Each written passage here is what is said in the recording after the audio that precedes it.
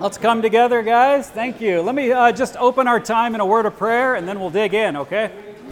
Lord, we just give you thanks for this time where we can just hear the truth of your word. I thank you for what we have already heard from your word in 1 Corinthians 14. Lord, may those truths sink deep into our hearts, and may we live them out. And Lord, as we look at how we are to live rightly up before you and not allow idols to creep into our lives, especially the idols of work and money, I pray that our hearts would also be stirred, Lord, to live with you on the throne of our lives. And it's in Christ's name we pray. Amen.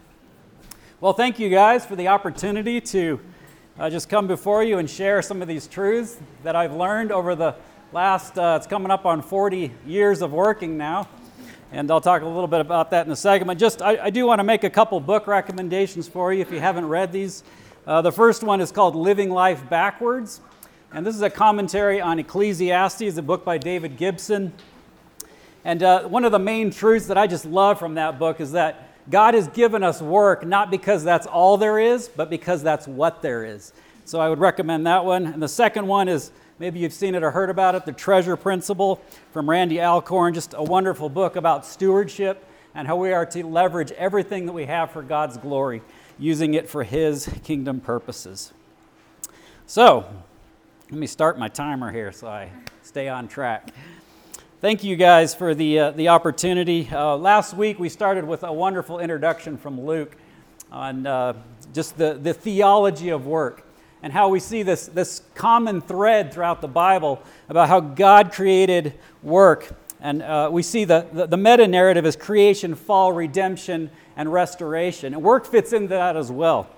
God created work perfect, but because of sin, our work is all messed up, but because of Christ's work on the cross, there's a redemptive work that happens in our work because we are redeemed people. And consummation, that's the restorative nature of that, where eventually work will be back to the way that God intended it to be. We've entitled this week's lesson, Work the Problem with It. We're going to drill down into a couple of the big problems with work that we see. And I guess they're really not so much problems with work as they are really problems with our own heart. They're sin issues. And I just pray that we would each be convicted of some of those things as we look at them a little bit more here this morning.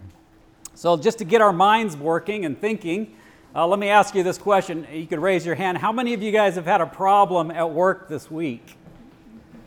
Anybody? Oh boy, I sure have. Okay, this one's a little bit more penetrating of our hearts. You don't have to raise your hand if you don't want to. How many of those problems at work have been because of you? Ouch, yeah, I know. I think I could probably say that as well. Yes, we know there are many problems in our work, and that kind of just leads us to our big idea here for the morning. The big idea is work is not redeemed, but we as God's people are redeemed, and that means that we don't have to worship work idols any longer. And we're going to look at two examples. One of them comes to us from Luke chapter 18, a story that's very familiar to us all probably, the rich young ruler. The second one is from Proverbs chapter 24 and the sluggard's garden. And I pray that as we look at these two truths, that we wouldn't just be hearers of the word, but that we allow these truths to sink in, that we would be doers of God's word as He convicts us and wants to see us change more into the image of Christ's likeness. Well, I started work when I was 13 and a half years old. Back in those days, you could get a work permit. And so this just meant that you had to apply through the special program. They would give you the certificate, and off you'd go to work. So my first day on the job, I remember I showed up. I lived in the Mojave Desert. I showed up to this old-timer's house. He lived on a couple acres of desert. I knock on his door, and he came out, and he hands me a hula hoe. And he goes, "Here you are." He takes me around back and he shows me this acre of weeds. And he says, "There you go, have at it." And so, I grabbed the hula. I'm just a 13-year-old kid. I just start weeding, and I was making $3.25 an hour. And just thinking about the truth of Genesis chapter 3:18, it says, "Both thorns and thistles it shall grow for you. By the sweat of your face you'll eat bread." And I'm out there, the baking sun. And just amazing, how we feel the effects of sin on our work. And by God's grace, over the almost 40 years that I've worked now, I have really seen that there are problems with work. I've been a part of many of those problems. And I haven't learned everything that I need to learn yet, but I'm thankful that God has taught me many things over those years. I'm particularly thankful that I'm able to share these truths with you, that I've learned biblical truths, and I just wish I would have learned it earlier, many years earlier, so I don't waste so much of my life pursuing the things of the world, but rather working for the glory of God and using it for His kingdom purposes. Okay, so work is not redeemed, but we as His people are redeemed. This means that we don't have to worship work idols any longer.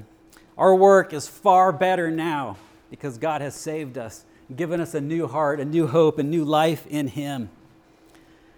Well, this morning we're going to look at two specific sins from Luke 18 and Proverbs 24. And I will just confess from the get-go that, I have had times in my life where my work has been an idol. We're going to look at two idols. One of them is how work is an idol, and the second one is how we can be idle at work. So kind of a fun play on words there. Both idols. But I definitely have not done that perfectly. There have been times when I have wasted a lot of time at work. And there's been times where money, status, position, all those things have been elevated to being an idol in my own heart. Oh, thank you. We got the handouts here, so thank you guys for that. I appreciate it. And I just want to say that I'm not here to poke you in the eye and make you feel bad about any of these things. I pray that God would convict our hearts together and that we would just grow more as we seek forgiveness for some of these sins that we allowed to creep into our lives, sins of have work being idle and being lazy or idle at work. Well, I was swiping through my news feed the other day, and I came across this interesting article. How many of you guys have heard of the Fat FIRE movement? So FIRE stands for Financial Independence Retire Early. Okay, so you got a fat chunk of cash, you store it all up. It's like people that live out of their cars for 30 years and just pile up all this money, and then they retire when they're 30 years old. It's pretty wild. But there's a good contingent of folks that are doing that. And there's another movement called the Quiet Quitters. So these are the folks who, they show up to work, they don't really do anything. They just kind of like hide in the shadows and maybe do bare minimum so they don't get fired. So I just thought, boy, this is so relevant to what we're talking about here this morning. On the one hand, we've got these folks that they elevate the status and work and money, finances, all the way to this highest position so they can somehow get out of work, right? They want to stockpile as much money away so that they can not have to work, just live off the income, the investment income. And then on the other hand, we have the quiet quitters who essentially want to do the same thing. They want to get out of their work as well and just do the bare minimum. So whenever we're confronted with these things, these messages that our world is continually giving us, we want to also compare them against what God's Word says. Make sure we are knowing the truth, not just buying into some of these things. Okay, so let's start off here this morning by looking at the first biblical example. It comes to us from the rich young ruler in Luke chapter 18. We'll get to that just in a second, but before we do, let's talk a little bit about what an idol is. Think in your own mind, okay, what's an idol? Okay, it's not that, you picture Indiana Jones, with the gold head there, and he's like trying to swap it on with a bag of sand. It's a shiny gold thing, it's cool, he really wants it. We typically don't have those kind of idols in our lives, but we certainly have idols, and they're just not those little gold heads. They're probably, for me, it's like a new dirt bike, or a new gun or something. Maybe it's a new phone for you, or it could be anything that begins to elevate itself in our minds and take over our thoughts and our intentions. And you guys can relate, right? You get on Amazon, you read all the reviews about whatever that widget is you're going to buy, and oh man, this one looks so good. You make a list, you do comparisons, and it's funny how it's all you think about, right? Oh, well, if I could just save up enough, I could just get that thing. Man, that would be just great. Well, let's see what God's Word has to say about idols. And I just love what Psalm chapter 115, verses 4 through 8, how it describes it. The idols of the heathen. This is a section from Psalm 115. Listen to what it says. It says, "Their idols are silver and gold, the work of man's hands. They have mouths, but they cannot speak. They have eyes, but they cannot see. Ears, but they cannot hear. They have noses, but they cannot smell. Hands, but they cannot feel. They have feet, but they cannot walk. They cannot make a sound with their throat. Those who make them will become like them. Everyone who trusts in them. What a truth this is. We're going to talk more about that in a second, but I would just get your mind thinking, we could characterize an idol as anything that replaces God on his rightful throne in our lives. Anything. It could be possessions, careers, relationships, hobbies, sports, dirt bikes, gadgets. But it could also be greed, addictions, alcohol, drugs, pornography, money. Some of these things are absolutely sin, but can you see how there's things that are actually good, like work, that can also be an idol in our lives? And it can become an idol if our sole source of satisfaction and identity is drawn from these things that we allow to crowd out the position of God on the throne of our hearts. Flip over Luke chapter 18 here, verses 18 through 23. And we're going to look at the story of the rich young ruler. You guys probably know the story well. Let me just read it. A certain ruler questioned him, saying, "Good teacher, what shall I do to inherit eternal life?" Jesus said to him, "Why do you call me good? No one is good except God alone. You know the commandments. Do not commit adultery, do not murder, do not steal, do not bear false witness, honor your father and mother." And he said, "All these things I have kept from my youth." And when Jesus heard this, he said to him, "One thing you still lack. Sell all that you possess and distribute it to the poor, and you shall have treasure in heaven and earth, and come and follow me."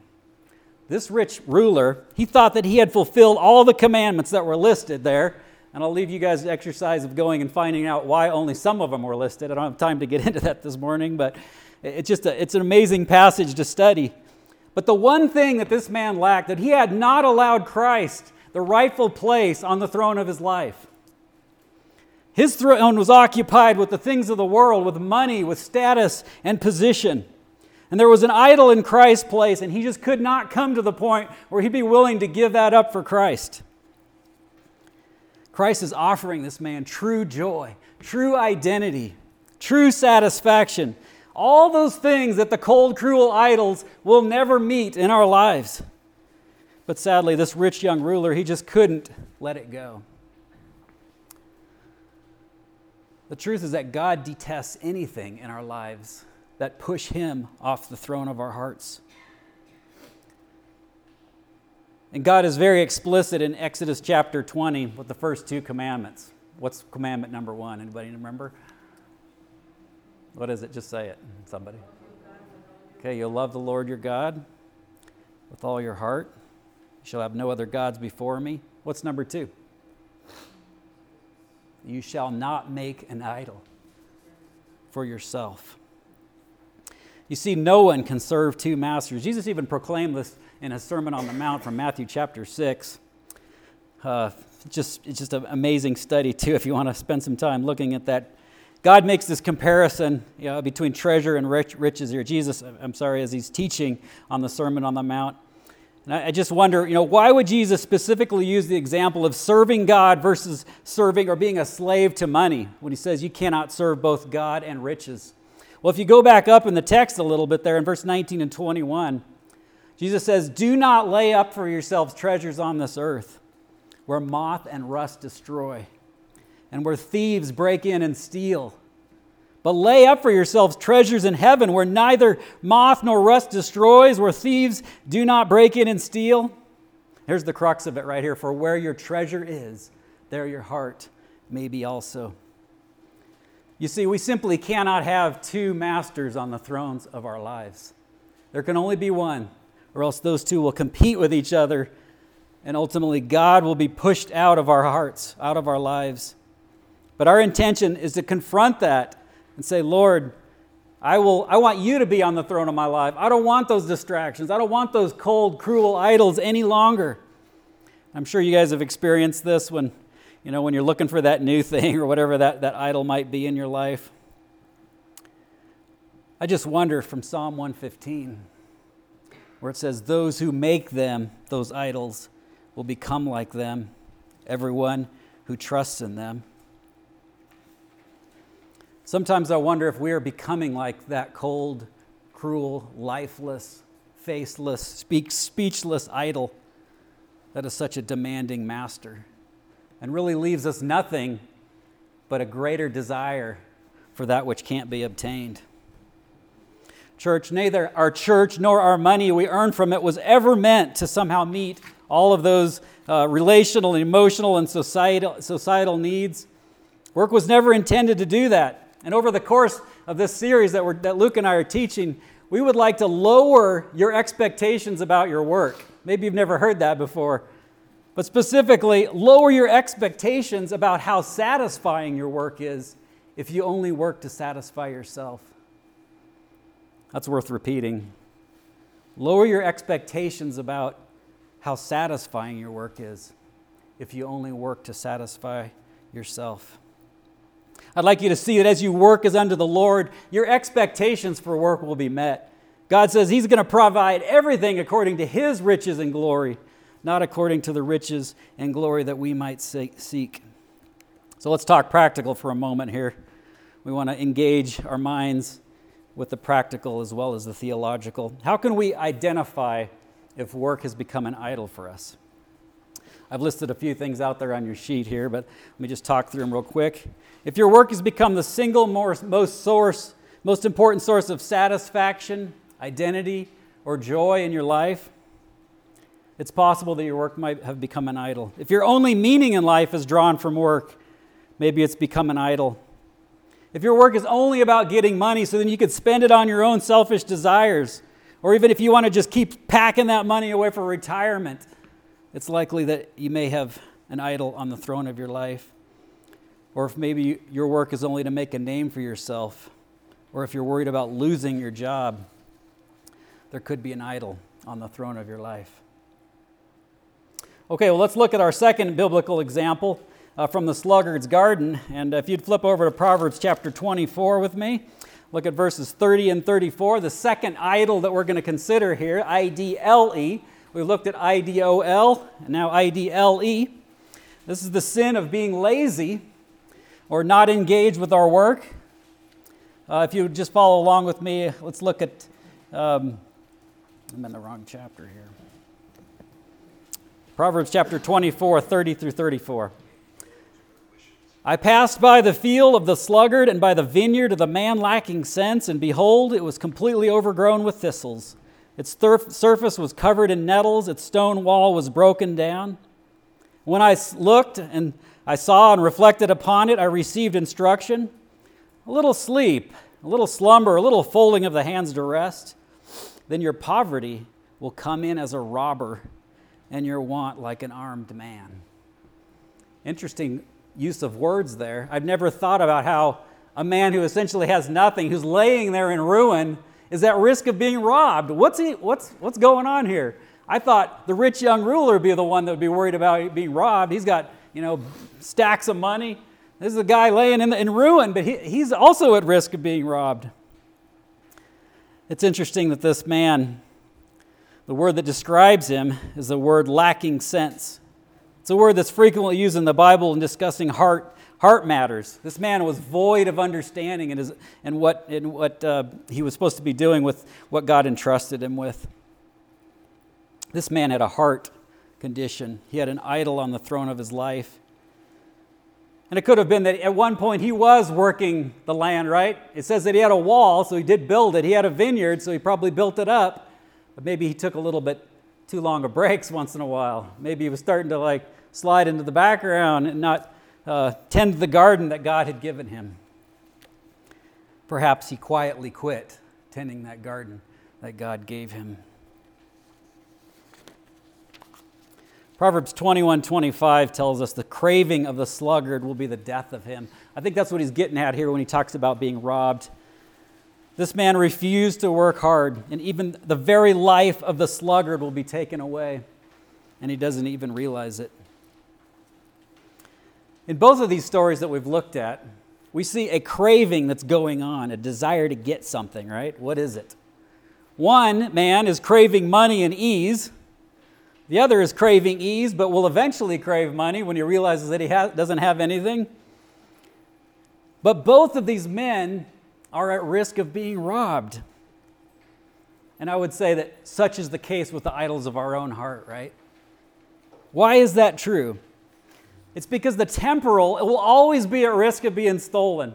That shiny new dirt bike I have could be gone in a second if somebody stole it, right? Whatever it is, that phone, that as you guys know, your retirement accounts could all just vaporize one day. That's the end of it, at risk of being stolen. That's why we're encouraged to not store up for ourselves treasures on this earth, but store up for ourselves treasures in heaven where nothing can take it away. And I would also just say that I've experienced a direct correlation in my own life between being lazy in my work life and in my desire to fight against sinful temptations. Proverbs chapter 24, just a few verses earlier, confirms this. It says, "If you are slack in the day of distress, your strength is limited." And the truth I want you guys to see from this is that the idol of laziness leads to spiritual death, but it also has physical death implications as well. Okay, so how can we expose laziness in our own hearts? You guys have probably felt that on your jobs at times, not doing all that you could do, maybe taking a little bit too long of a lunch, not working as hard as you should. I put a couple questions down there just to poke at our hearts a little bit.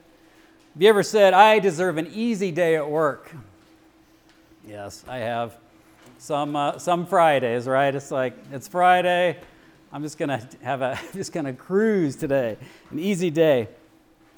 How about the next one? I work more than others do. I work more than Bob does, so I'm okay. I don't have to worry about getting laid off. That's a low bar, right? Very low bar. How about the third one? The boss isn't around today. Wait a second. Yes, he is. Luke's going to show us next week.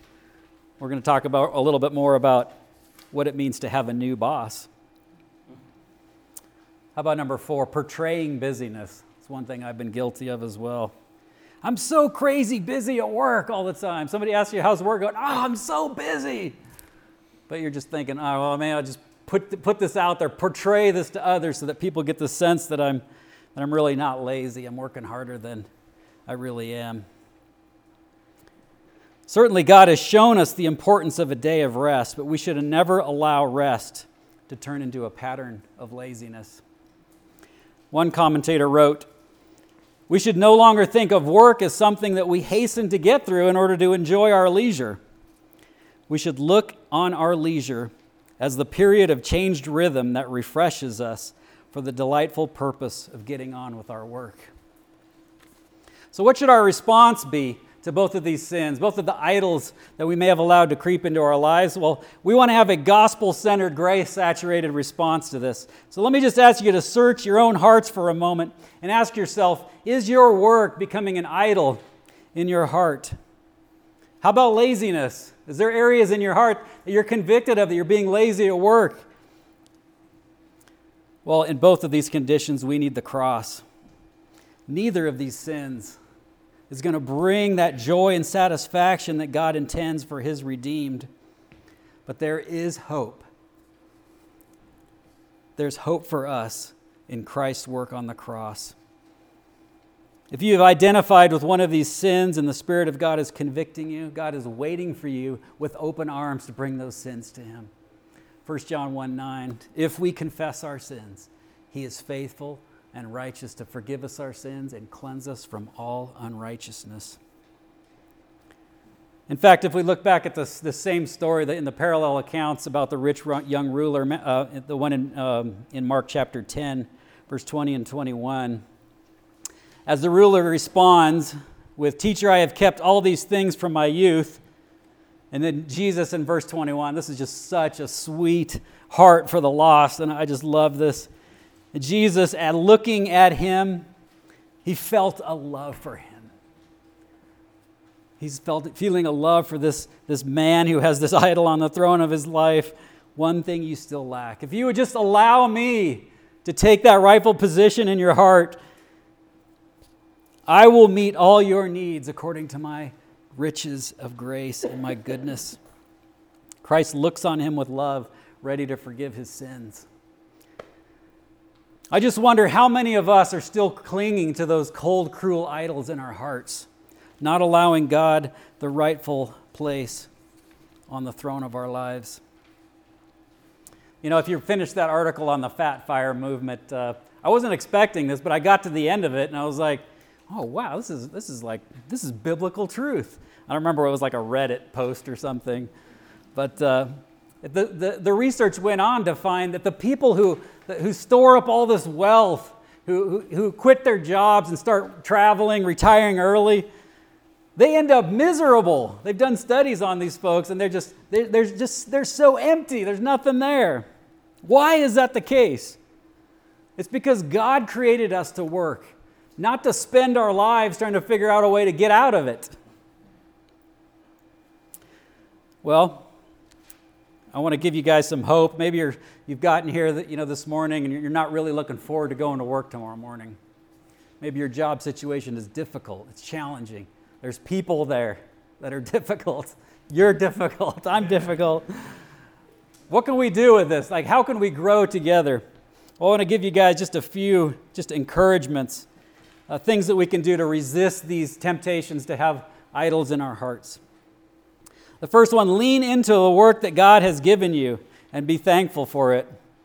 Read the Living Life Backwards book. That book, basically you start at death and you work your way backwards to where you want to be when you get there. It will really invoke some interesting thoughts as you think through that. But lean into what God has given you with a thankful heart that will lead to contentment. The second one, be generous. Don't just work for your own personal gain. Be on the lookout for where you can be a financial help even to other people who are in need. And I'm not insinuating at all that we shouldn't save up for retirement or have a savings account or anything like that. We should save, but I would say save but don't worship your savings. Spend but don't worship your spending. Work but don't worship your work. Rest but don't allow that rest to become an idol in your heart. Trust that God will bring you the enjoyment and satisfaction from work that you're looking for. It will come from God. The next one, look for the little blessings in your difficult job. I know that some of you guys just are maybe at wit's end with your work, ready to quit, ready to do something else. But God has you there for a reason. Start looking for what that reason is. Pray that God would give you opportunities to encourage other people who are also hurting around you. Look for gospel opportunities.